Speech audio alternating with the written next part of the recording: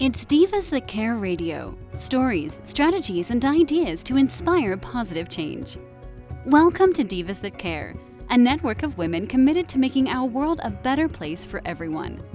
This is a global movement for women, by women, engaged in a collaborative effort to create a better world for future generations. To find out more about the movement, visit divasthatcare.com after the show. Right now, though, stay tuned for another jolt of inspiration. Hello to all. Welcome to Divas That Care Network.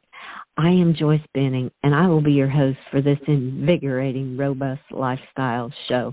I want to thank each one of our listeners, as I am grateful for each one of you. And I am so excited today to have our monthly returning diva, Kate Nelligan, with us. And she is going to speak about wild horses. Oh my, am I ever excited. Kate, could you please do a brief introduction on yourself today? Sure, yeah. As always, thanks so much for having me.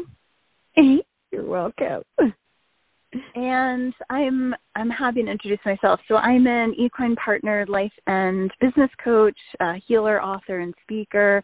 And I work primarily near Boulder, Colorado, and I also travel quite frequently to Los Angeles and other places.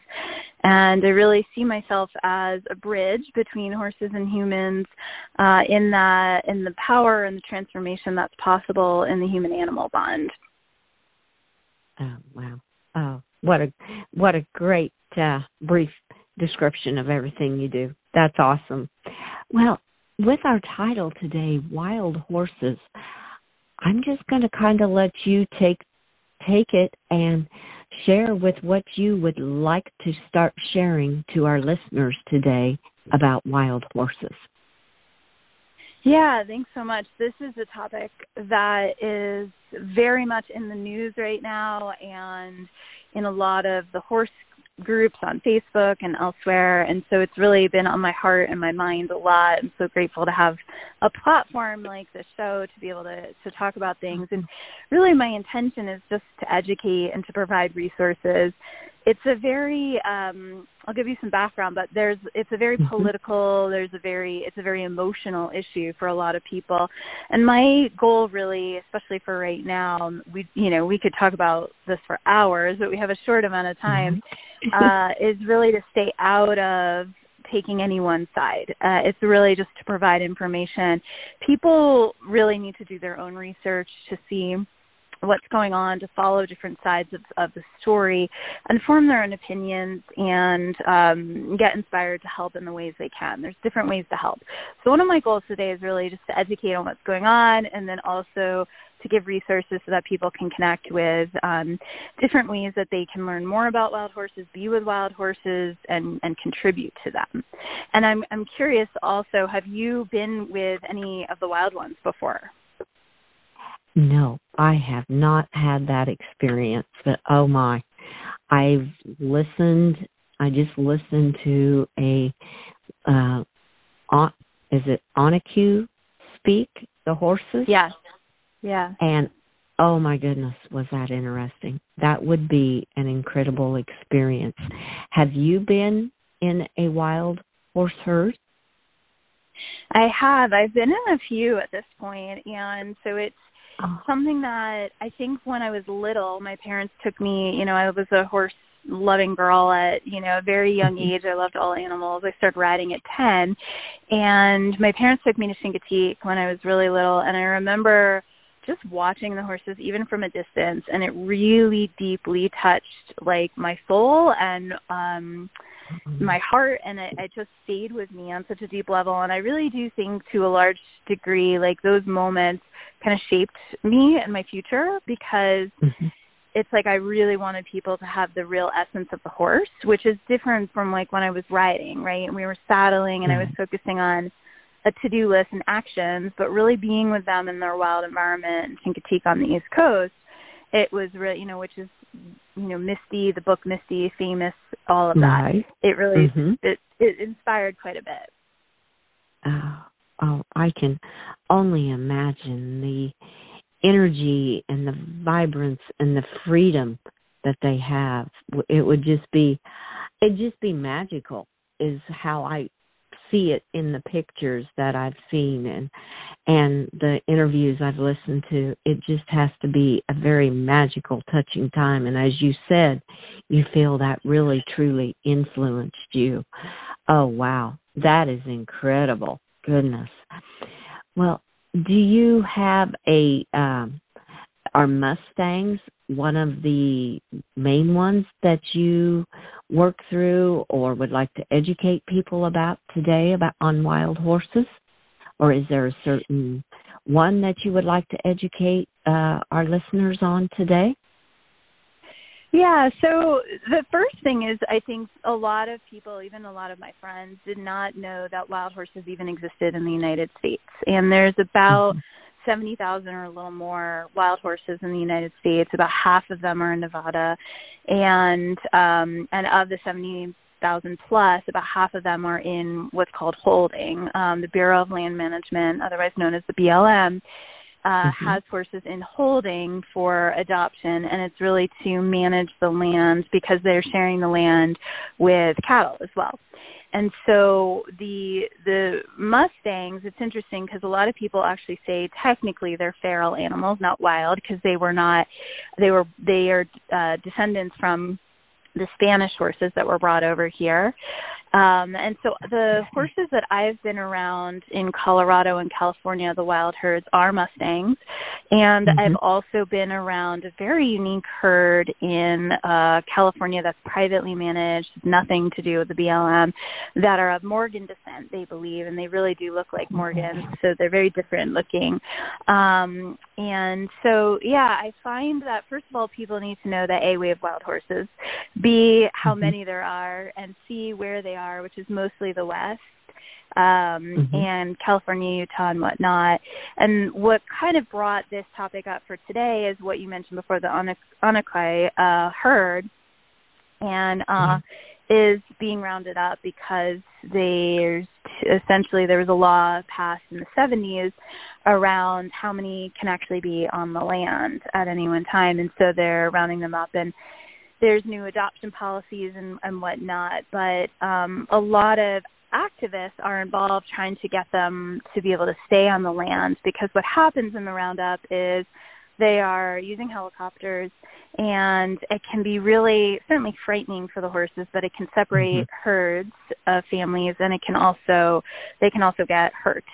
And some of them do die in the process, and then they're living in basically holding pens where they're fed and watered and sheltered, but that's really it. They have a very small access area, whereas before they were, on many, many acreage. And so it's quite a big change for them. And so there's different, the ones that I sort of suggest that people really start to follow and look into is two types of groups. One are the sanctuaries, who are doing a great job at education and advocacy. And those are Great Escape Mustang Sanctuary in Colorado, outside of Denver. You can actually visit them. They partner with the BLM. They do TIP training, which is essentially a certified training program to learn how to gentle a Mustang so that it can be rideable and for adoption. And then there's the Return to Freedom Sanctuary in Lompoc, California, which is up a little bit from Los Angeles. They live on many acres there, and I've been there as well. They have wild photo safari tours. And then there's Skydog Sanctuary, which has a property also in California and Malibu, but also up in Oregon. And they're, each of their founders, it's a female in each case, they're very dedicated to preserving the wild horses, right? I mean, people think that they're overrun on the land, but 70,000 is not a lot, especially when you think about there's about 6 million domestic horses here in the United States in ownership, right? People owning horses. So that's really very small, and we are at risk of potentially losing them if we're not really responding to the issue with the most care.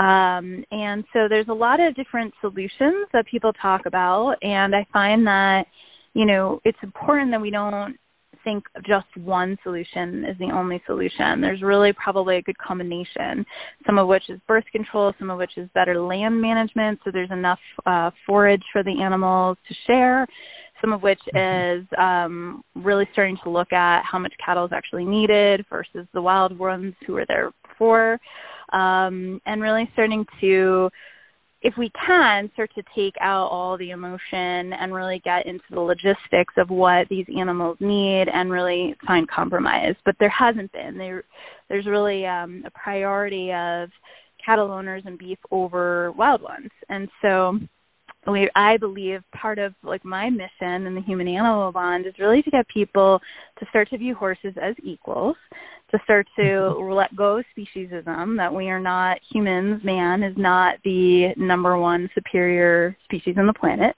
If you look at it in many ways, we've done more damage to Earth than any other species. So it's really starting to, and the thing is that I think a lot of people don't know what's going on, right? I didn't a few years ago until I saw that they were potentially going to clear out the holding areas and that, up to 30 to 40,000 horses could be sent to slaughter.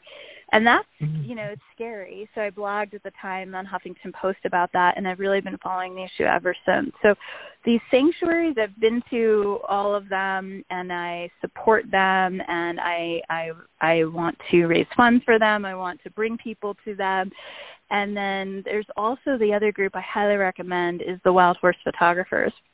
And there's so many incredible ones, but they are often a voice for the wild horses because they spend the most time with them. They're out there day in and day out. They've named many of them. They know the family units.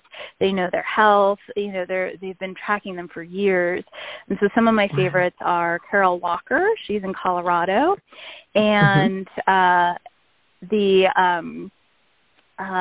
Jamie and Deb, who are both, and I forgot their last names at this exact moment, but they have a beautiful new film series. It's a docu-series, and the first episode is out on YouTube, and it's called Wild Lands, Wild Horses. And it's really a very non-judgmental, open perspective at what's going on. And I find that both of them have great Instagrams to follow as well, where they're posting.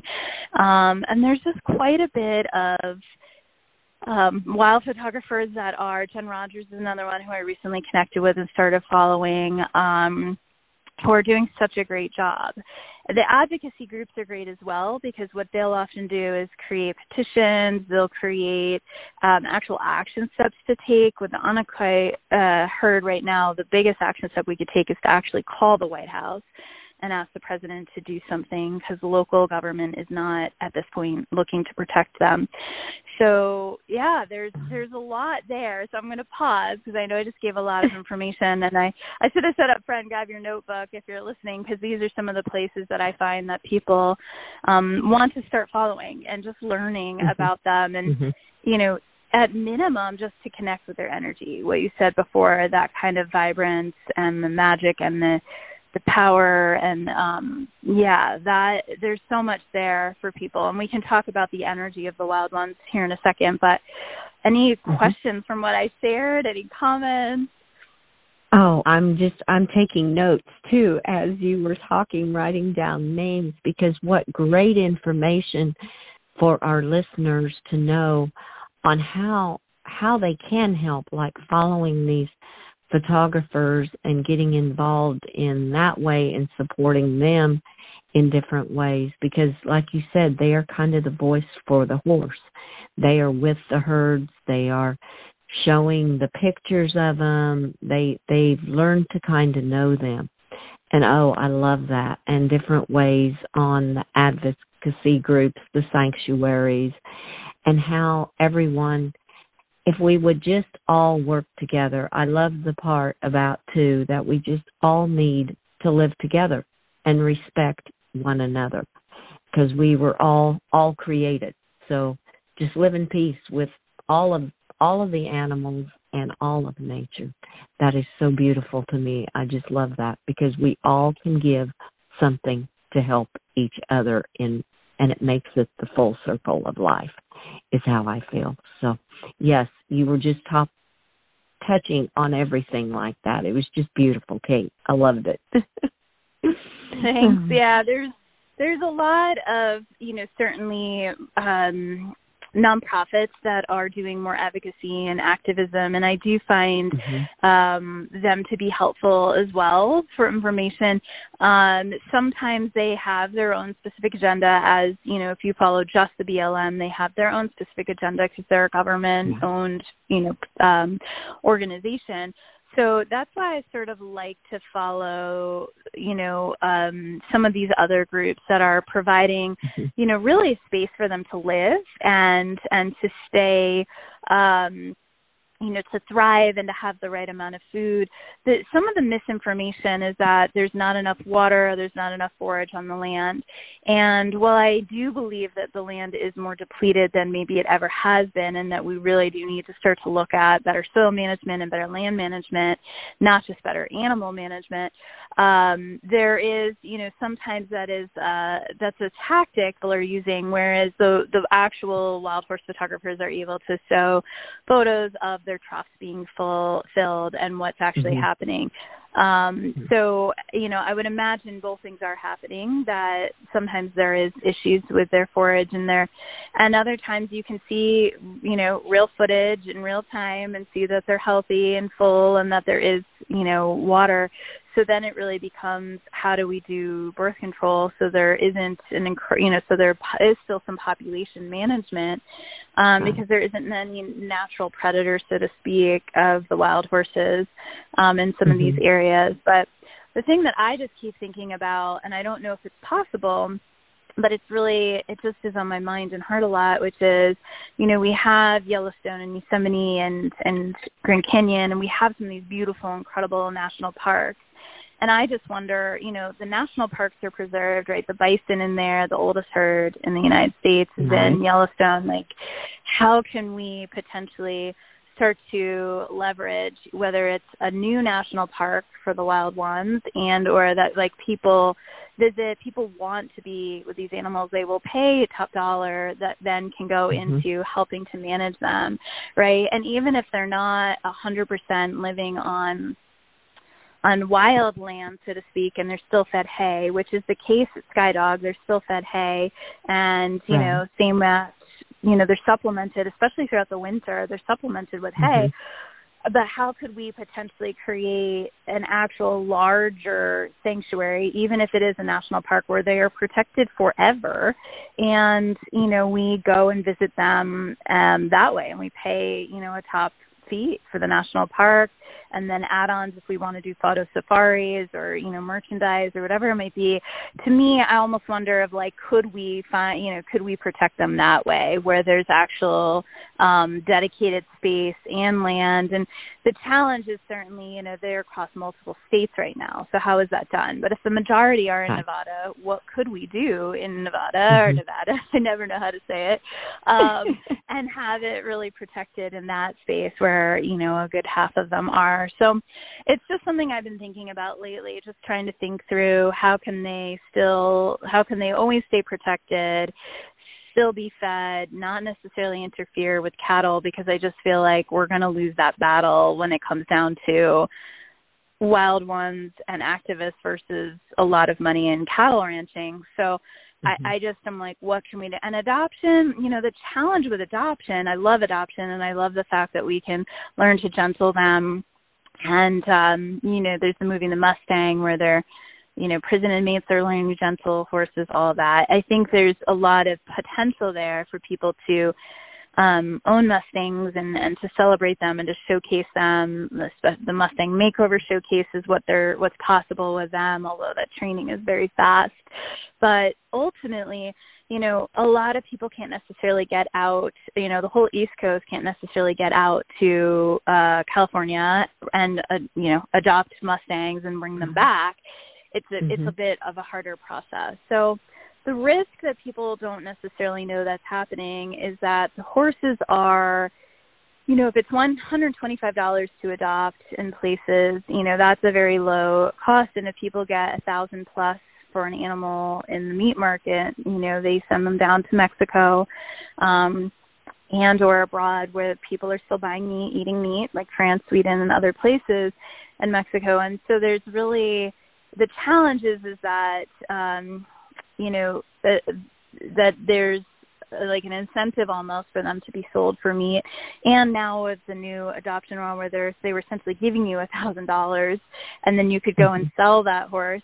Now, obviously, there's a whole, you're not allowed to sell that. You're not allowed to buy or adopt. I should say adopt. You're not allowed to adopt to then sell them for meat, but there's no tracking system, right, for that. Yeah. And so it's really a bit of a challenge, and I think people don't understand that that's kind of the darker side of what's actually going on with some of these horses. And so it's, there's really a process of, do they have to leave their families and their homes, right, that they've had for many, many, many years, and right. And then there's also if they do, how long do they have to stay in a holding pen before adoption? And then if they do get adopted, are they going to good homes? Or are they going to the meat market, right?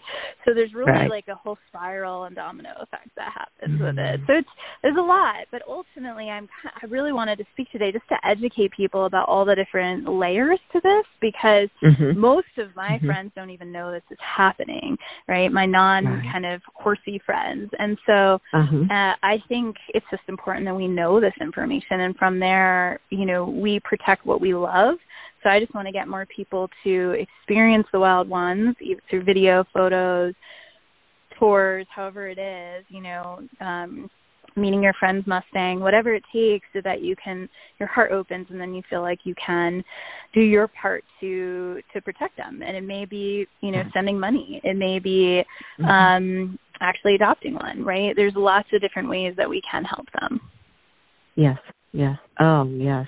This is a great way, like you said, the layers. There's so many layers of it that a lot of people do not understand, or hadn't even probably realized that we still had wild horses.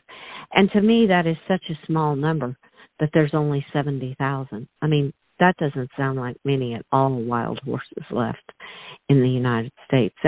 Is that just in the United States? Yeah.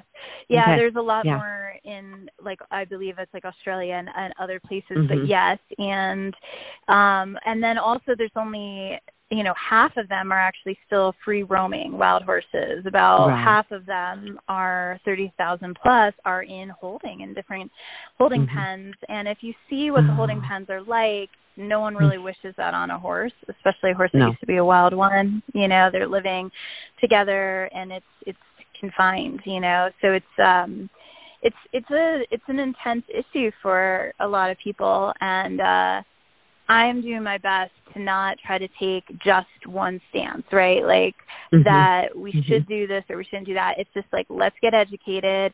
Can we get all the different parties together? I mean, maybe that's wishful thinking, because there's so many different interests, so to speak. Yes. Well, there's essentially two interests. There's the people who are interested in protecting the wild ones, and then there's the people who are interested in more so protecting the land or the cattle industry.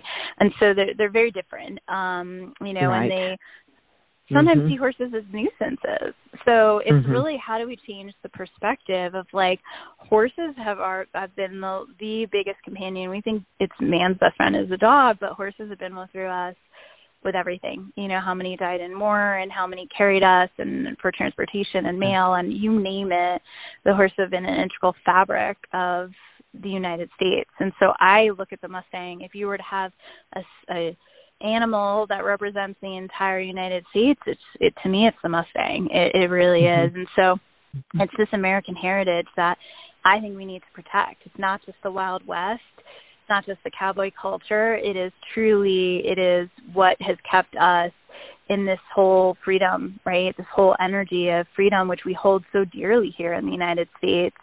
And we've worked so hard for with our Constitution and everything else that ultimately I feel like the Mustang is an incredible representation. But a lot of people, I think, have gone away from their own wildness. A lot of people are in this very, I have to work all the time. I'm connected to my device all the time, which is by no means wild. It's very man-made.